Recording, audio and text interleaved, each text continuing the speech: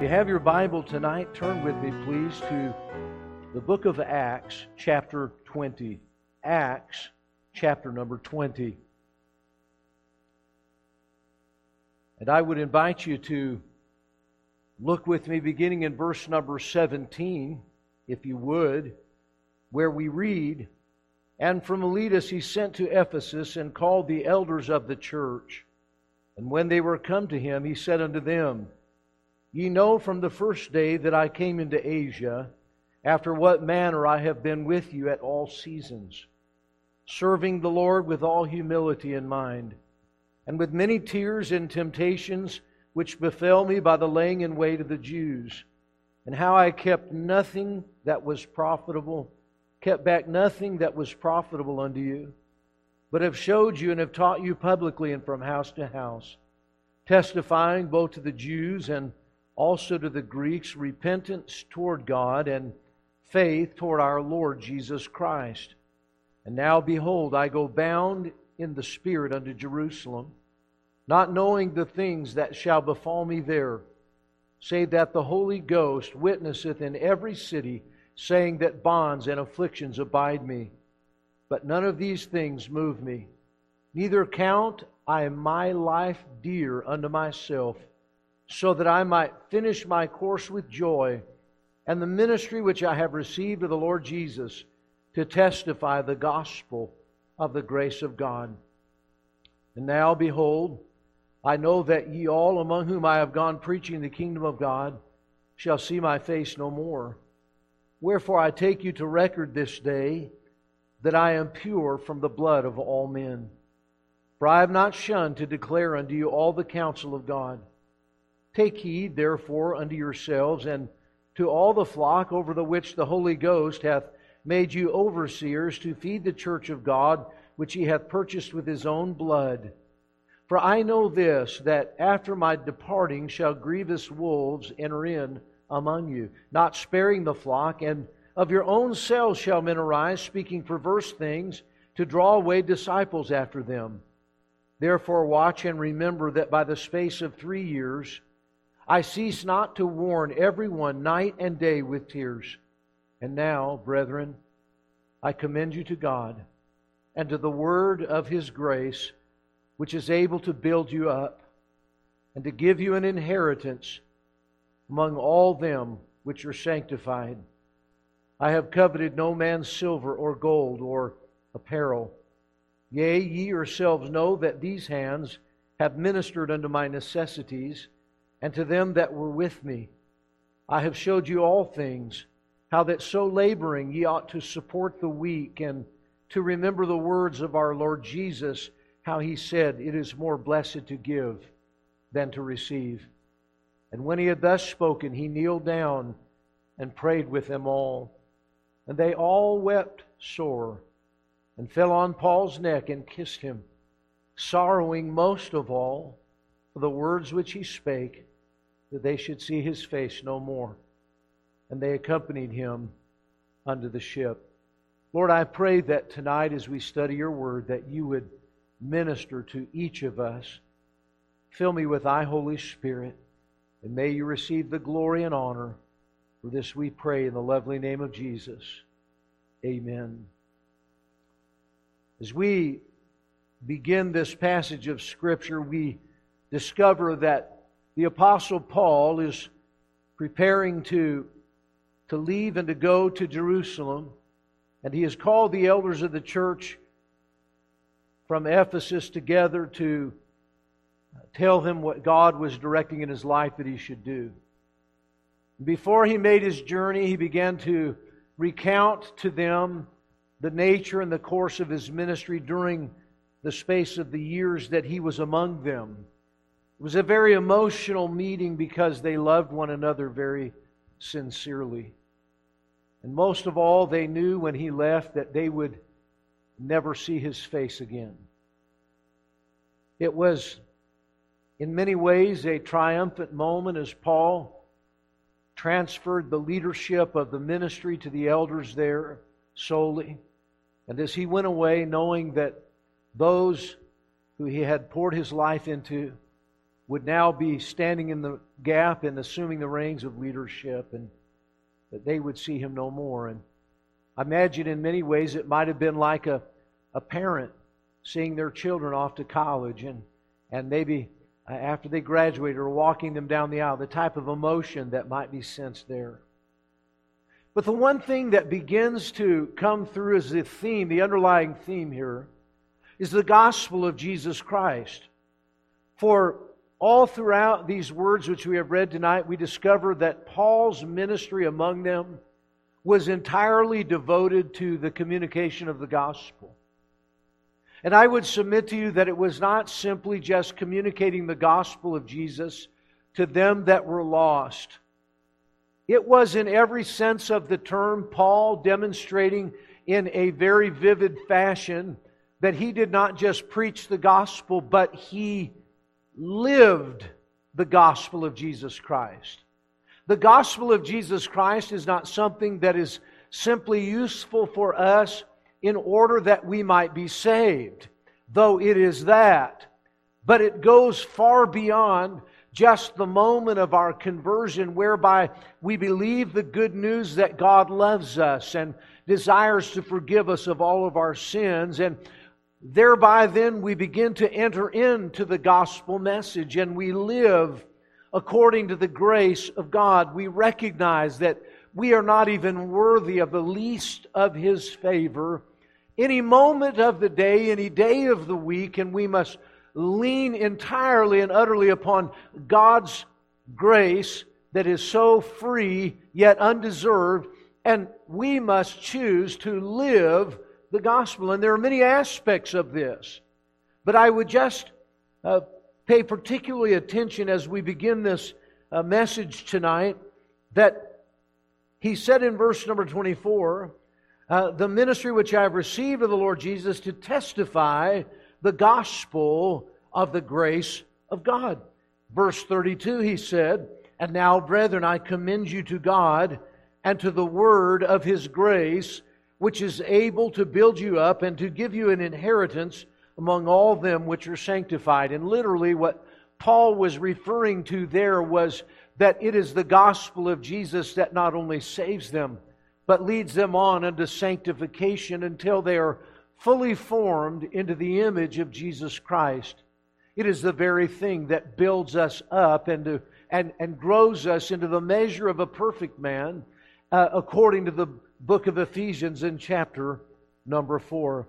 And so it is consequential that it is called the gospel of the grace of God. And the good news is that it's available to the undeserving. Understand this, that salvation is only available to the undeserving because it's called the gospel of grace.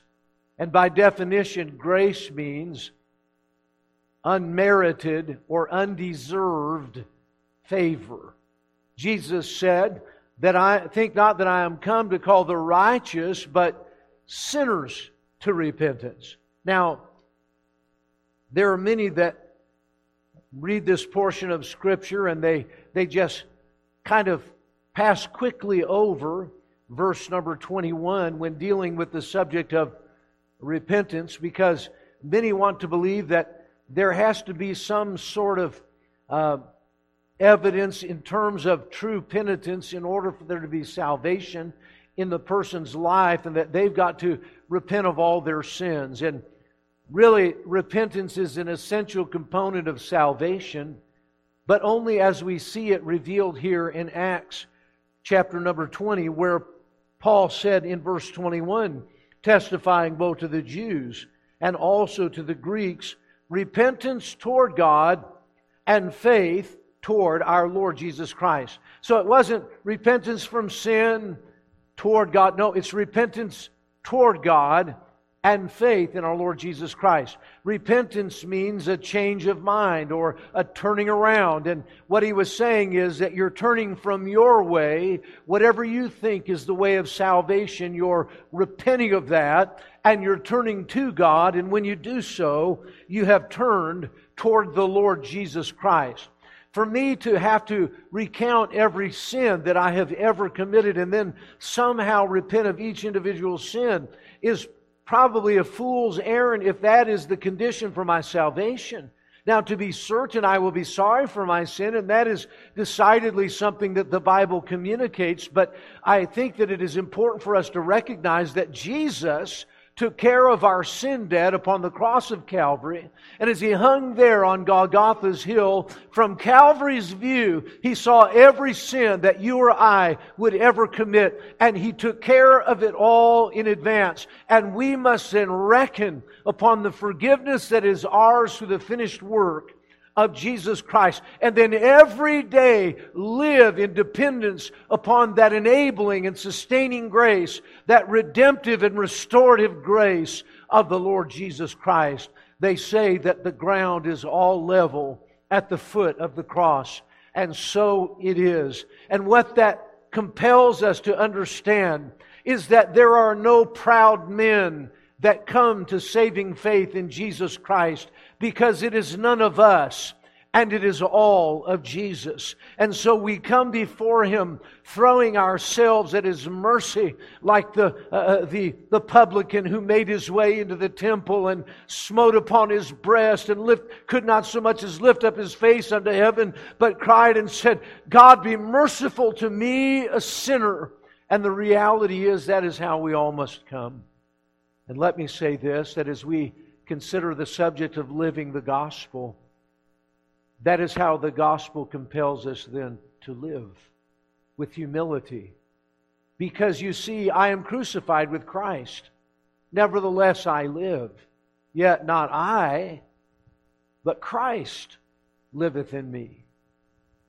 And the life which I now live in the flesh, I live by the faith of the Son of God. I don't even have enough faith to live this life in and of myself. I need God to produce the faith by the working of the agent of the Christ life, the Holy Spirit of God in me, to give me the faith to simply depend upon Him day by day. And what that leads me to is a place of humility before God. And in other words, what I'm beginning to learn how to do is live the gospel, not just in the letter, but in the spirit that it is given. And so as we see the gospel on full display here, we realize that what we receive through the gospel that we can then live is a wonderful thing. It is a whole palette of blessings, spiritual blessings that God has bestowed upon us. And let me say to you that we notice, first of all, in this passage, God's people.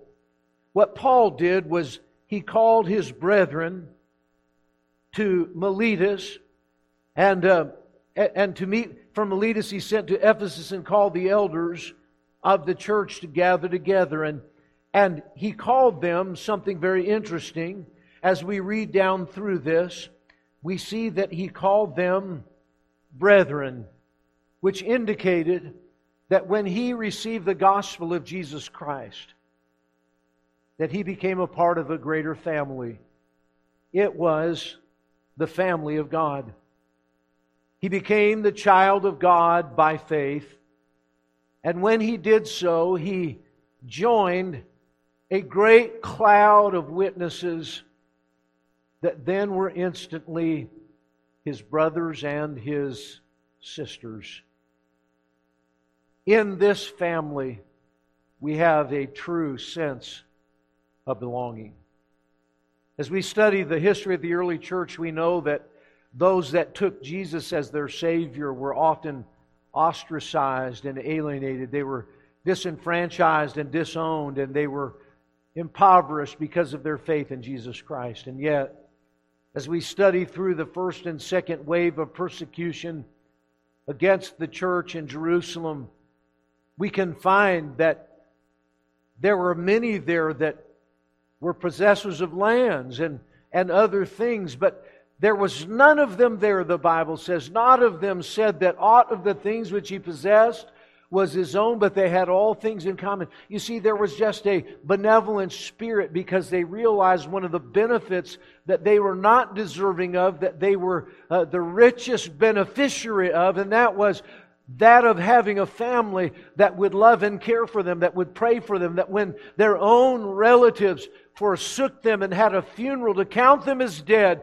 because they forsook all that they had been raised with, we understand that they entered into a blessing that they were not at all deserving of, but they were certainly grateful for. And as they understood that it was a grace to have this family, they began to live out in a deeper, fuller way the grace of the Lord Jesus Christ and to live the gospel of Jesus Christ with humility. To think that I get to be a part of this family.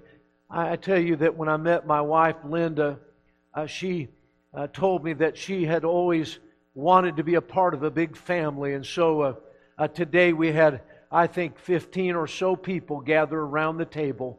And she got her wish. Sometimes I think maybe she will have second thoughts on that matter because we can run her over with the demands in the kitchen. But the fact is, she counts it as a rare and special blessing to be able to gather together with family, people that love you. And I, for one, can say that I'm grateful to be a part of this church family. When people say, Pastor, I'm praying for you, I think they really mean it. When they say, Pastor, I love you, I sense that they do. They're not just saying it to hear themselves talk. It's coming from their heart. And you know what? It's a grace that I'm undeserving of. But I want to live up to the ideals of a spiritual family and be the brother in the Lord that all of my spiritual brothers and sisters so need for me to be.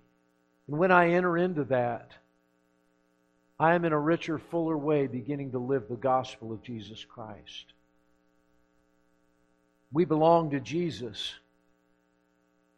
And I want you to know that we're a part of His family. I know it may seem old-fashioned to some, but I'm still, I guess in my kids' eyes, I'm old. But you know, I like to call people brother and sister. And I think sometimes we too quickly and easily have this sense that we want to be looked upon by the world as sophisticated and educated. And so what we do is we too quickly give up on the semantics that are contained in the Word of God that are great Bible words like brother, like sister, because that's what we are. Now I want you to see not only in this passage God's people, but would you notice with me God's providence. God's providence. For we notice that the Apostle Paul said in verse 32, "And now, brethren, I commend you to God." I commend you to God. These that he had counted as his children in the Lord, literally, because he had had the joy of seeing them birthed into the family of God and seeing them, many of them, begin to engage the work of the Lord and grow and become more mature in the faith. It was a great joy to his heart. And now he realized that he would no longer be with them. And sometimes when we see our children go off into the world, we have these apprehensive feelings, wondering if they're going to live out their faith and thinking, how are they going to make it without me there to mentor and lead them? What we must do then is trust in a providential God who is able to build them up and able to care for their needs and able to deal with them in a way that is far better on every level than anything that we could ever do. The fact is that Paul recognized that God was sovereign and he was not. He recognized that he could not play God in the lives of his converts, and that the only one who could provide everything that we really truly needed was watching over us already. And Paul said, I'm not abandoning you. I'm commending you to God and to the word of His grace. To a God who is sovereign in your life who has said, I will never leave thee nor forsake thee. He said, I'm leaving now to go to Jerusalem, but there's one that will never leave you. He was trusting in the providential care of God. He was commending them to the word of to God and to the word of His grace. My friends, I would tell you this. We must live the gospel in this sense. Parents, recognize that you can't save your kids. Only God can do that. And at some point in time, we can do all that we can do, but in the end, we commend them to God and to the word of His grace. Because He alone is the one who is able to accomplish in them the thing that will be enduring, that will last unendingly. We have to remember that He is God and we are not. I see far too many parents taking children that are launching into adulthood, they're college age, career age people, and they're still trying to micromanage their lives. They're still trying to vicariously live out their dreams through their children and not allowing their children to fully submit themselves into the hand of the sovereign God.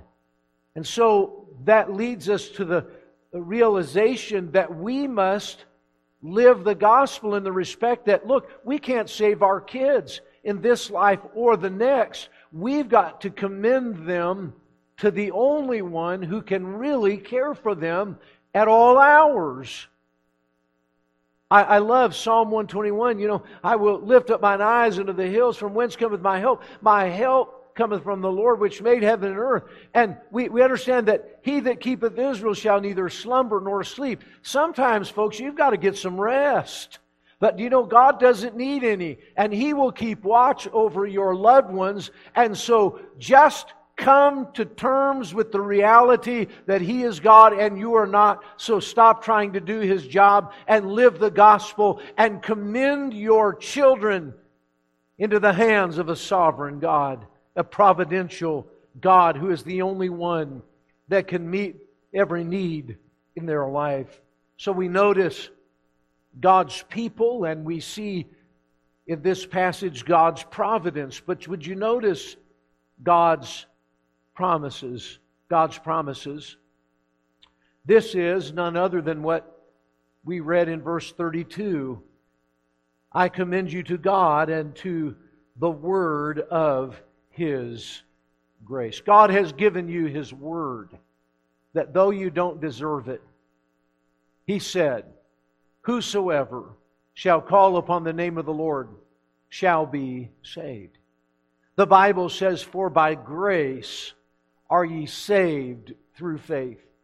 And that not of yourselves, it is the gift of God, not of works, lest any man should boast. We know that the wages of sin is death, but the gift of God is eternal life through Jesus Christ our Lord. We know that Titus 3:5 says, not by works of righteousness which we have done, but according to His mercy, He saved us by the washing of regeneration and the renewing of the Holy Ghost. My friends, the promises of God are rich and full, and they are accessible to all who will believe and receive them. And we know that the word of His grace is true and that it is available to everyone who will receive it. The promises of God, that everything that we have need of in life we do not deserve. But God will not only impute His righteousness to us through the riches of His grace, but He will impart His grace to us by supplying for our every need. And do you know God will come forth in pure righteousness and offer the undeserving whatever it is that they have need of? Do you know, listen, God giving me His grace, that is God giving to me what I don't have, and what I don't deserve, and that I would never have unless He gave it to me. And when I understand that that really is the framework for all my days, the need for His grace, sustaining grace, I begin to live the gospel in a richer, fuller way. Everything then about my life becomes a witness to what Christ has done for me. So we notice that the word of His grace reveals that all that He gives is entirely a gift that is unmerited and free, though it costs God everything. And His unchanging word assures us of this. For He said, heaven and earth will pass away, but my word will never pass away. I claim that verse in John 3:16, for God so loved the world that He gave His only begotten Son, that whosoever believeth in Him should not perish, but have everlasting life. And that means that I can never lose it. It's everlasting. If I could lose it, it would only be temporary. It could never be everlasting. I like what it says in John 10, my sheep hear my voice, and I know them, and they follow me, and I give unto them eternal life, and they shall never perish. What did God say? They shall never perish. Neither shall any man be able to pluck them out of my Father's hand. My Father which gave them me is greater than all, and no man shall be able to pluck them out of my Father's hand. My Father and I are one. Listen, my friend, we have the promise of eternal life. We shall never perish. I like what the Bible says in John 6. It says, all that the Father giveth to me shall come to me, and him that cometh to me I will in no wise cast out. Listen, there's nothing that you did to get saved. Jesus paid it all. And there's nothing that you can do to be unsaved once saved. Because we're born again by faith in Jesus Christ. And once we have been born into the family of God, it is an impossibility for us to somehow go back into the gestational period and become unborn. Because once we have come into this world, we have eternal life, and that is the very life of God. It is impervious to anything that I might think, say, or do, and I have everlasting life. It is a promise that God has given. I must live that with confidence and boldness despite the frailties of flesh, such that others would wonder why it is that I have this joy and why it is that I have this confidence toward God. Because I have a loving God who loves me so much that He wants to know that I have a part with Him and a place in His heaven forever and ever. These things have I written unto you that believe on the name of the Son of God, that ye may know that ye have eternal life, and that ye may believe on the name of the Son of God. We notice not only the blessing of the gospel of His grace, being that of God's people, part of the family, and God's providence, His watch, care, and sovereignty over us and those that we know and love. And also, we're partakers of God's promises, but we understand that there is God's program. God has a program, or a plan, if you would, a will for your life that He has promised to fulfill. For He said in Philippians chapter 1 and verse number 6, He which hath begun a good work in you will perform it unto the day of Jesus Christ. And so we know that what God has started, He will finish. You know, God is a finisher, isn't He? On the cross, He said, it is finished. I don't know if you know people that get things started, they never quite get them done. They're always going to get around to it, but they never quite do. And one time someone gave me a unique kind of a coin, and it was a coin, and printed on the coin was TUIT. And the reverse side of it said, now you have a round to it. So you can get around to it and just get it done. You know, He which hath begun a good work in you, guess what? He's going to finish the job. And He has already finished that work of salvation, work of redemption. And listen, we have the down payment of the Holy Spirit, which will seal us until the redemption of the purchased possession. And so what we know is that the program of God from here to heaven is to grow us up in Him. It is God working in the life of the believer to build us up. And understand this, that Paul said in verse 32, "And now, brethren, I commend you to God and to the word of His grace, which is able to do what? Which is able to build you up and to give you an inheritance among all them which are sanctified." So, what is God's program? The program of God is none other than the operation of God's grace on a daily basis in your life, whereby God is forming you more and more with every passing day through trials and tribulations, through peaks and valleys, into the image of Jesus Christ. In His sovereignty, we know that all things are for our sake. And we understand that God is doing nothing to us, but doing everything for us. The law of God could never accomplish this. All that the law of God could ever do was tear you down and make you guilty, beat you down, and make you a wretch before God. It served its purpose. But the word of His grace is the very part of God's program that builds you up and gives you an inheritance. It's not your own efforts, because, my friends, the law is kept in the strength of flesh. But the arm of flesh will fail you. For Jesus said in the Garden of Gethsemane to His disciples, after they could not stay awake through 3 watches of the night, "Watch and pray that ye enter not into temptation, for truly the spirit is willing, but the flesh is weak." And so the law could only condemn. It could only tear you down. But the grace of God operationally in our life can build us up into the image of Jesus Christ. And my friends, it's more than just a Bible study. It's more than the accumulating of academic data from God's Word. Because the Bible reveals to us in 1 Corinthians chapter 8 that knowledge puffeth up, but love edifieth unto all things. You see, grace is the unrestrained operation of God's love toward man.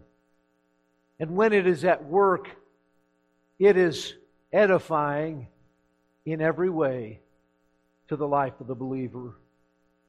It is something that God, in fact, will complete, because not only do we know that He which hath begun a good work in us will perform it until the day of Jesus Christ, but we know that, beloved, now are we the sons of God.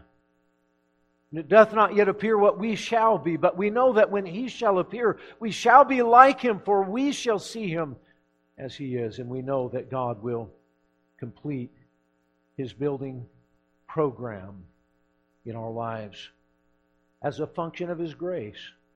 And so we surrender to it, and we determine to live in the grace of God. And when we do, we begin to live the grace of God more meaningfully, more intimately, and more deeply.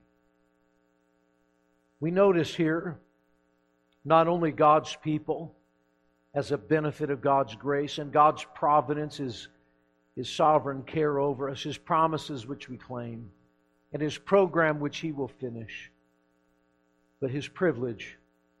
For you see, the Bible tells us that not only is the word of His grace able to build us up, but also to give us an inheritance among all them which are sanctified.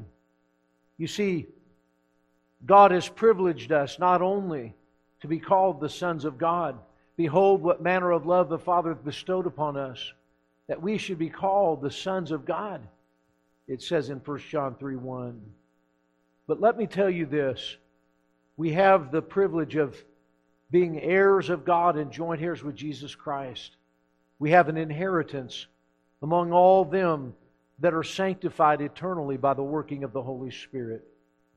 And what a privilege it is to be considered His child. And what a privilege it is to know that He has called us to glory. And one day we will indeed be glorified together with Him. Thank God we know that there is a great promise, but one of the benefits of living the gospel is God's preservation. That God will keep us. Do you know that you are not kept saved by your own effort? You're not saved because of what you've done or chosen not to do, and you don't stay saved because of what you do or choose not to do. You're saved entirely because of the work of God. We're born again not by the will of the flesh nor the will of man, but the will of God. The Bible says, of His own will begat He us with the word of truth, that we should be a kind of first fruits of His creatures. We recognize that we didn't go seeking for God, but Luke 19:10 tells us the Son of Man came to seek and to save that which was lost. And so it was entirely God's grace. And when He laid hold of us, He sealed us, according to Ephesians 1, by that Holy Spirit of promise. It tells us that in Ephesians chapter 4 and verse number 30, grieve not the Holy Spirit of God, whereby ye are sealed unto the day of redemption. And so we are kept, the Bible tells us in 1 Peter 1:5, by the power of God. And in Jude verse 24, He's able to keep us from falling and to present us faultless before the throne. These are promises to them that He has sanctified. And when we recognize that we don't have to keep ourselves saved, we can rest in the power of God and trust in His unchanging Word and know that one day He will present us before the Father as faultless. For He has chosen us in Him before the foundation of the world to be holy and without blame before Him in love. And so, my friends, God wants us not just to come to the place where we accept the gospel at the moment of our conversion, and that's the end of it. We thank the Lord for the fire insurance. No, the gospel is something that He calls us to live out every day in complete and utter dependence upon the mercy and grace of God, and then to make the work of my life be all about the communication of the gospel of God's grace. Friends, have you received Christ as your Savior? I hope that you can say yes. You have. You have received the word of His grace, the gospel of Jesus Christ. And now, God is calling you to live it every day. And you know, there's something about that that's comforting. Because I have a sense of belonging. I have someone watching over me. I have someone providing for me, and someone who's giving me that which I could never earn or deserve. And He will. He'll do so until the day of Jesus Christ. There are many gifts, many spiritual blessings that we have in Jesus Christ that we often overlook. But let me say, it transcends merely the fact that we have been saved from hell. It goes to the place where we can experience the glories of intimacy with God right here, right now. And may that be true in every one of our lives. Our Father and our God, thank You for the privilege that we have to be called the sons of God. Lord, may we not just hear the gospel and receive it that we would escape hell, but Lord, may we understand that You call us then to live in humility and dependence upon You, which is calling upon the grace, and it's good news that You'll do it for us. May we live the gospel. May we live courageously, boldly, such that others would look and wonder what it is that they have. And Lord, may there be something magnanimous about the people of God, that we may have a greater and more meaningful witness. Use us, I pray, oh God. Our heads are bowed for a moment. Wherever you are tonight, there in the quietness of your home perhaps, have you accepted Jesus Christ for the forgiveness of your sin and the assurance of a home in heaven? Friend, brother, sister, if you have, God wants you to live out in humility and dependence.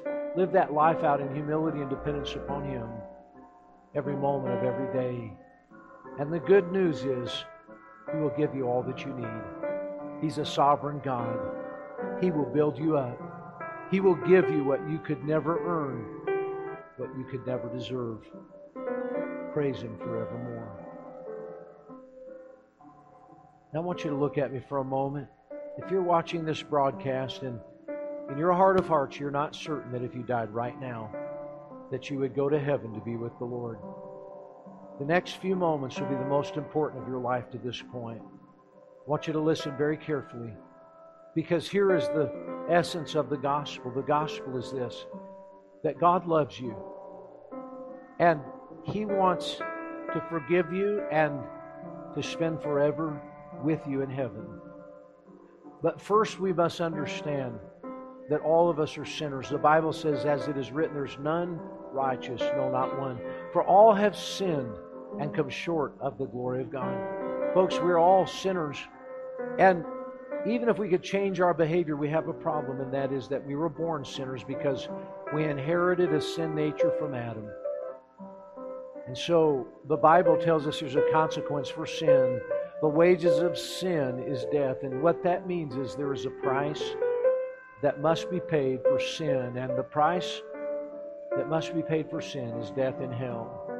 The Bible teaches us this. My friends, I want to tell you that God does not want you to go there. A loving God sends no one there. He did everything to keep you from going. If anyone ever goes to hell, they have to crawl over an old rugged cross in order to get there.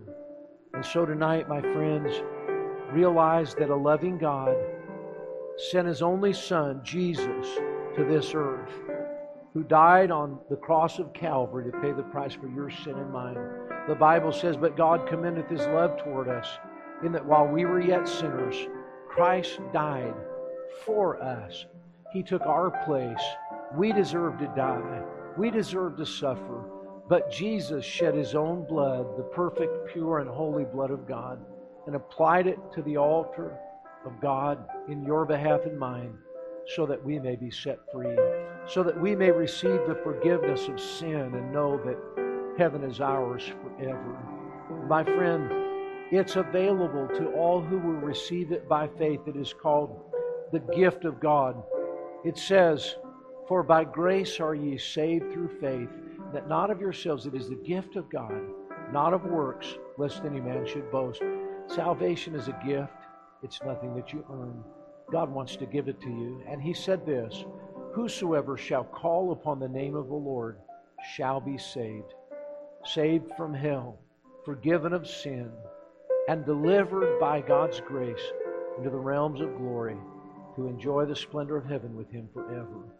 And if you believe the gospel as I have presented it, that you're a sinner and that your sin has separated you from a holy God, and the just punishment for sin is separation from God in hell, but that God loved you so much that He sent Jesus to die in your place and to become your sacrifice so that you could be forgiven of sin, and that now He offers heaven and forgiveness to you as a free gift, purchased with His blood, for all who will believe Him and receive that.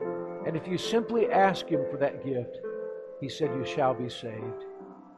If you believe what I have shared with you tonight, then I'm going to ask you to pray a prayer along with me. Now, my prayer will not save you, but if these words reflect the desires of your heart and you pray them, it will be your prayer to God, because He's looking into your heart, and you will be saved. So I wonder if you desire forgiveness and a home in heaven, if you would right now pray together with me. Dear Lord Jesus, I confess that I'm a sinner and that I cannot save myself. I now invite Jesus into my heart and into my life to forgive me of all of my sins and to save me so that I may spend forever in heaven with God. I'm now trusting in Jesus and Jesus only to save me and take me to heaven. Thank You for dying on the cross for me. Thank You that You were buried and rose again to offer me this new life. Enable me, Lord, to live for Thee. For this I pray in the wonderful name of Jesus. Amen. Friend, if you just received the gospel and you prayed that prayer with me on the authority of God's Word, you're now saved. You have what the Bible calls everlasting life that never ends.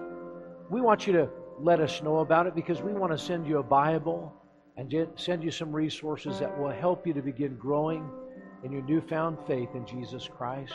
You can, through sermon audio or through our website, freewaybaptist.org, find our contact information. It'd be our delight to send you these gifts and to encourage you along the pathway as you begin to grow in your new life with Jesus Christ.